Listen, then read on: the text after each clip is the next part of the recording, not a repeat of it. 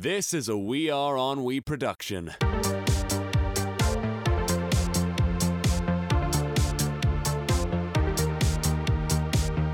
Hello and welcome back. Ha, Hayden, good fucking joke. Hilarious. Welcome back to the On We Talk podcast. I'm your host, Matthew Winter, etc., etc. Hayden Clark, how are we? We good? Can you stop fucking clinking your glass? We're trying to record. No, I just want to bother you.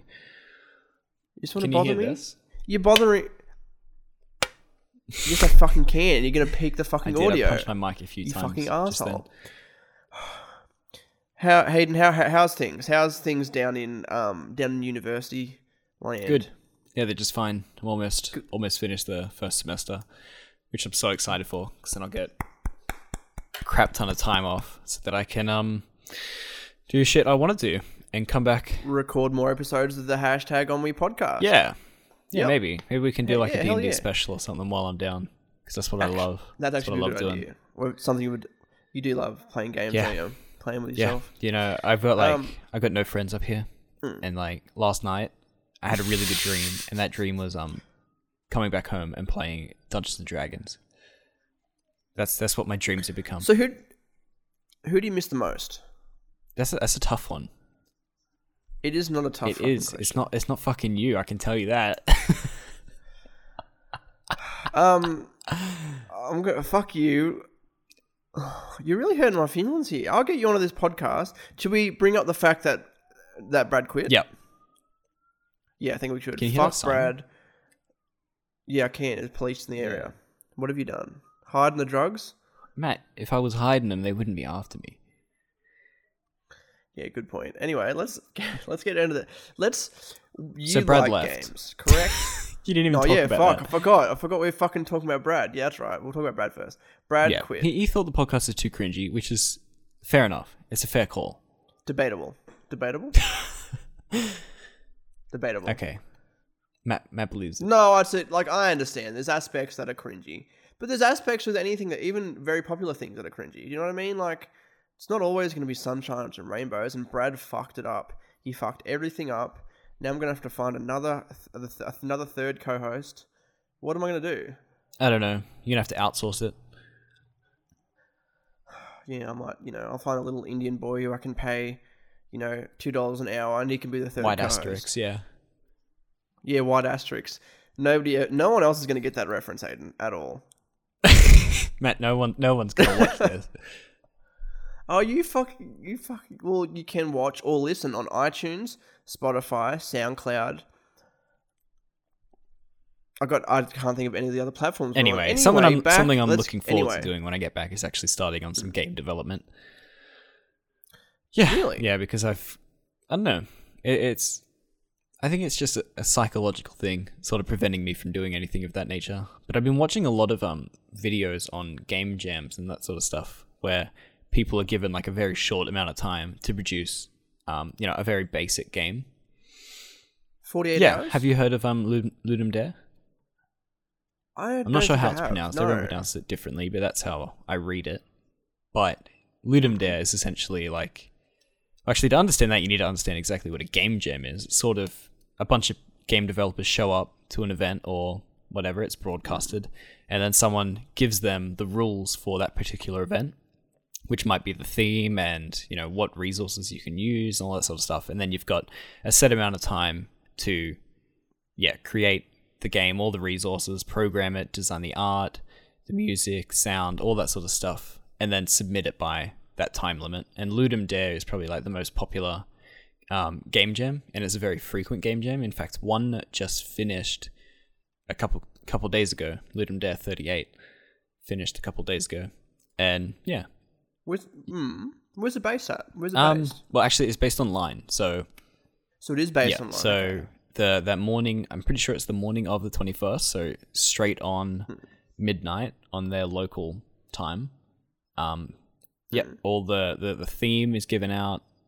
I'm pretty sure. I haven't participated in it, but I've been watching a lot of like people's logs and that sort of stuff, which shows their creative process over the 48 hours. And so from the minute that timer begins, you can start. You're exposed to the theme, maybe you're given the theme beforehand. But anyway, let's just say, yeah, you're given the theme so you can start working on a design, get a basic idea of how the game's going to be, and then start working on it. And you got 48 hours to do that. It's quite interesting. It's quite interesting that you can they bring all these people together and you try to make a game in 48 hours. That's not an easy task. It's not easy at all. Is it? And usually, well, I think like the rules in most of them is that there's only one person. Like only one person can be involved, and it's a competition as well as just a community event. Like there's two parts to it. One of them is like who performed the best in certain categories, and there'll be an overall winner eventually. But it might be like who had the best art or who had the best gameplay, which was the most competitive, that sort of stuff. And so it rewards people for like these little prototypes that they develop. See, it's very different. When you look at game design, most developers look at the big picture and they want to design the biggest project possible. But game jams and Ludum Dare and these sort of things, inspire people to make the smallest game possible. Just get the basic engine working and then develop a couple levels for it. Because even on the creative side, like you have to start small. Obviously people can dream big, like with a huge game and whatnot. But there's a lot of the fundamentals that people sort of brush. Oh, I want to make this. Like the first game I want to make, is a game on one of the huge platforms, etc., etc. When they haven't even, you've got to have that prototype. Do you know what I mean? Yeah. Like the first step in a lot of creative pursuits, but definitely gaming, is you sort of pitch an idea, then you sort of need to demonstrate the idea. And in like the case of what do you call them? Movies and TV shows, you sort of have a pilot or a few pilot scenes that you expose to a little group, and they'll tell you what they think. With a game, you sort of build the basic prototype, which is just going to be like the basic level, illustrating like all the mechanics that'll be involved in your game. And so for Ludum Dare, a lot of what they do is it's sort of like a fully functioning game, but it's sort of that first creative process in making a much larger game. These are sort of like polished prototypes.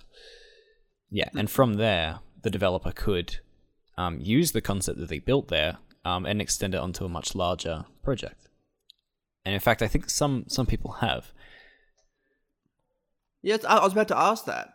Has there been any games developed in that 48-hour period that have moved on to be commercially released games? A lot of them have. I can't. Any off the top of your head? I can't remember. I will look on Steam right now. But yeah, there's been a lot of instances where, they've played it. They built it and it worked alright. So, and it was like got really good feedback from other developers and other people who play all the games when all the games are released, and they decided, okay, well, we'll just polish it a bit and put it on Steam. And for them, it helped, like the money that they got from that helped fund like their much larger projects, which is a pretty cool concept. It's and there are some pretty very cool concept. High up game devs involved in it as well, like Notch. I'm not sure when it was, but I remember watching a live stream of him making a game from scratch. Notch is the creator of Minecraft, correct? Marcus Persson. I know my shit. Hayden. I know my Minecraft. If you can ask me any question about Minecraft, Hayden, then I'll answer it correctly. Well, speaking of all this game design stuff, obviously I'm a big picture guy. We've discussed that before. I've always been interested. I'd played a lot of video games when I was younger, but the industry itself and just the creating games, developing games, it's always been quite interesting to me. And you and I have both discussed in a situation where we can creating a video game studio, like publishing its own games, developing its own games on Wii Games, essentially. Yeah. It's a huge market, and you've got it's hard to cut through, and that as well. Like you think of all the independent publishers for video games, but then while it has increased the amount of people doing it, the amount of avenues to distribute those games, and the way to, like, for example, Steam has done so much Yeah, in the way of for video game publishers, publishing video games and selling video games. especially independent game, because there were, like, you think about it, like 10 years ago, how could you publish a movie? It's like, well, you can't really publish a movie. Like, well, 10 years ago, bad example, 15 years ago. It's the exact same thing with video games. It was really hard to independently produce and then distribute. That's the big thing. You can make a really great game, even like using all this, like the highest, like the most expensive equipment, the most expensive programming, and like with a huge budget and whatnot. But it's the distribution that really matters. Yeah, like it was, And having avenues like Steam like really helped, and all those other online. I can't think off the top of my head, but all the other online video game stores. and there are a lot. Especially there are a for lot PC. of lesser known ones that I can't even recall right now, but I do remember coming across them that are specifically designed at getting indie developers' games out there and put onto a market where, you know, they can begin selling their games if they're unable to get through to Steam or anything like that, or they don't want to go through all that sort of stuff. But there's also things like the App Store, which is insane. Some of the most successful games that have been released, you know, in the past few years have been on the App Store. And by success, I mean measured in income, profit. Well, and that's what it is, making money off your games. That's the hardest. Like, it was very underestimated for quite a few years, mobile games. But like, while people have like how they like you'd say 5 years ago, like even you'd say 4 or 3 years ago, people were on their PCs, on their computers. Now, a lot of people live off their phones. A lot of people don't have computers or laptops. Like, obviously, people like us do. People who are not necessarily live on the internet, but we're not even more invested. But you know what I mean? It's a different type of internet lifestyle. We have laptops. We have even tablets. We have computers. Yeah, but But a lot of people live on the mobile phone. The masses live on the mobile phone. More than most live on their and it's phones. very recent development, and it's largely due, I think, to smartphones and Facebook, because the majority of people do have Facebook, and you know, because it's as invasive in your life as you want it to be, and so for a lot of people, it's not a big deal. You know, you can chat with whoever you want, see what they're up to, and it's a good way to catch up with people. And so because of that, people are constantly, connected to that online world. And the thing is, creative people, content creators and whatnot, can use that as a medium to expose their work. And that's what you see. There's a lot of people, and from there, like, you know, they'll expose their videos that they're developing on YouTube, or, you know, or their Twitter accounts or Tumblr pages. And from there, people who used to be solely bound to Facebook are now merging out into different parts of the internet. Right? That's like a real base case, primitive case, where people are solely defined to Facebook and then branch out. But in this process, people are coming to, you know, utilize a much larger space of the internet. Exactly right. Well, like, you know, I do like talking about the hypotheticals. And hypothetically, let's say Omni Games is set up. You've got people there, like you got your team, you got your development team, we've got all the distribution, etc., etc. What games would you like to create, Hayden? Whether mobile or console or PC or whatnot, and even like specify that, because that the type of platform you're on defines the game you make as well. Like, are there any games that you've dreamt about making? Are there any? No, like the thing is, like, I've if always, so, what are they? I've never really wanted to get involved in anything too large, because in order to do that, you need to have a massive team of people. You know, to create those much larger projects. I've always been a fan of MMOs and large 3D adventure, you know, RPG type games like Skyrim and that sort of stuff. But to actually set it out and build something like that is just, you know, it's something that isn't possible for me at the moment. or If it was, is there something? Do you have, maybe not necessarily thought out games in your head, but are there any concepts or anything like that? I do have one in mind. If you wouldn't mind me explaining. So, when I was younger and I was a big well, it was PS1. It was PS1 when I played it a lot. I used to play the first 2 Grand Theft Autos on my PS1. That overhead. Yeah. It's like, well, what type of game is? It's an open world. It's an open world game, isn't it? Yeah. Yeah. And I was really into the idea of the overhead because it's quite retro looking back on it now. Yeah, it is. Had you played the original 2 Grand Theft Autos on PS1? Yeah, I did. Yeah, like they were some of my favorite games that I played. And back in the day when Tobias, do you remember Tobias that I did website design with quite a few years ago now? We had discussed the idea of it was an overhead game similar to that Grand Theft Auto 1 and 2 format, but it was a mix between Grand Theft Auto and a mix between Bully. Yeah. Which is a game both of us have played. I love that. Which is, in fact, I'd love for them. How would you explain Bully? I'd love for them to develop a sequel. Bully was a Rockstar Games game, which you play, a disenfranchised bully kid who's been sent off to some preppy high school in the middle of nowhere, and it's like Grand Theft Auto, but in the confines of a high school environment. And outside of the school, there's a whole world for you to explore. And it's really incredible. I think it's one of those game concepts that hasn't been explored very much, because there are a lot of intricate things that I liked a lot, because, there was a day and night cycle, and if you left the premises while it was nighttime, you'd have to actively avoid running into members of the public or even the police, because they'd catch you and send you back to the school. It was quite realistic. There was consequence for your actions. And there were timelines that you had to stick with, and you had to actually make it to some classes, and they were all entwined into the main storyline, as well as your character progression and that sort of stuff. As you advance through these quests or these classes, you'd get certain items that would help you do things later on, and it was just it was just really interesting. Yeah, I think it's a concept that hasn't been explored since. Off the top of my head, I can't think of at least a mainstream, commercially known game that has that sort of that high school concept. Do you know what I mean? And that's it's an idea. It was as I said, the overhead format, a bit of an open world, and it's like some sort of teenager in some sort of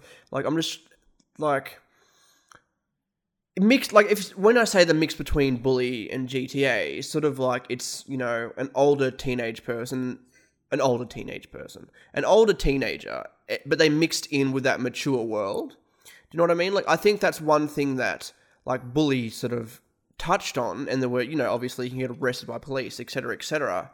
But, I'd say incorporating more things young people involved in gangs, rape and violence and all that sort of thing, university and the sort of you would say a GTA for that sort of younger generation, so not for the younger generation, but set for in sort of a teenage world. Do you know what I mean? Yeah. Because I guess it's for example, in Bully, there's no guns. No. The only weapon that's an actual weapon I can think of is the slingshot. Obviously there was the rubber band ball and things like that, but a game that incorporates that that sort of mixes between the two. Teenagers, for example, they aspects of get people bringing guns to school and actual violence where people get hurt, and maybe threats of murder, etc., etc. Because I feel it's in television, it's been hit on a lot, but not in the video game format. Yeah, absolutely. I feel and it's a concept I'd really like to get into. I feel you can create a really good story in that sort of environment. Yeah, definitely. And it's a very different thing to play in that environment than it is to watch that environment, if you know what I mean. It really is. It really is. Interacting in it. It's different playing Bully to watching even a movie based on it. You know what I mean? It's a whole different experience. I'm looking on a website now. Don't know how reputable it is, but it's saying that Bully 2 has been rumored to be in development.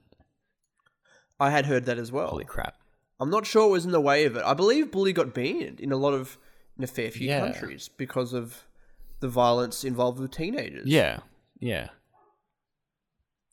So back on. So I gave you my idea. I gave you my idea. Is That'd there be any interesting. are there any there's bigger... a game that I've like always wanted. I might have talked about it once before, but like I've always enjoyed medieval exploration type games, and beginning with Age of Empires. Like I love the idea of building up massive armies, building cities, and interacting with that environment. And then from there, I moved on to things like Oblivion and Skyrim, where they're medieval, they're fantastical, and you've got a bunch of quests and things to do. You can develop your character however you want, and there's a lot of freedom. And then intertwined with that, like I played some MMOs and that sort of stuff, which has a similar concept, very similar concept, and as well as Mountain Blade, which is in my mind like a combination between Oblivion and Age of Empires in a sort of way. And so I've always wanted a game that's like that, a game where you build armies and you also develop your character, and well, not even build armies, but be able to participate in armies, and explore a medieval environment, a very rich environment, but not by yourself, but with friends. So what I'm describing, I guess, is sort of like a multiplayer Skyrim cross Mountain Blade type game. Because I believe we discussed this. You've had this idea for a long time, and I know that because we discussed this in your shack a few years ago. Oh, really? Quite a long time ago now. Yeah, that's how long it's been. Yeah, there you go. So so give us elaborate on that, because there's a few ideas that I remember you mentioning that were as a combination. It was quite unique. It takes aspects from all those games you mentioned. But coming together, it was quite a unique sort of concept that you developed. Like, are there specific things that would be not necessarily unique to game, but like that are the driving forces of why people should play that game? I think it's because those particular games are very fun in that the whole concept is to sort of investigate all these little quests and find out all like this massive unfolding story, and that's something that the Elder Scrolls is very successful for as a result of, because their stories are just so well developed and interesting. But then there's always in all these type of games, there's that drive to make your character more powerful, and that is indeed like what drives MMOs. MMOs are insanely addictive, and it's because people just want to keep exceeding like power caps.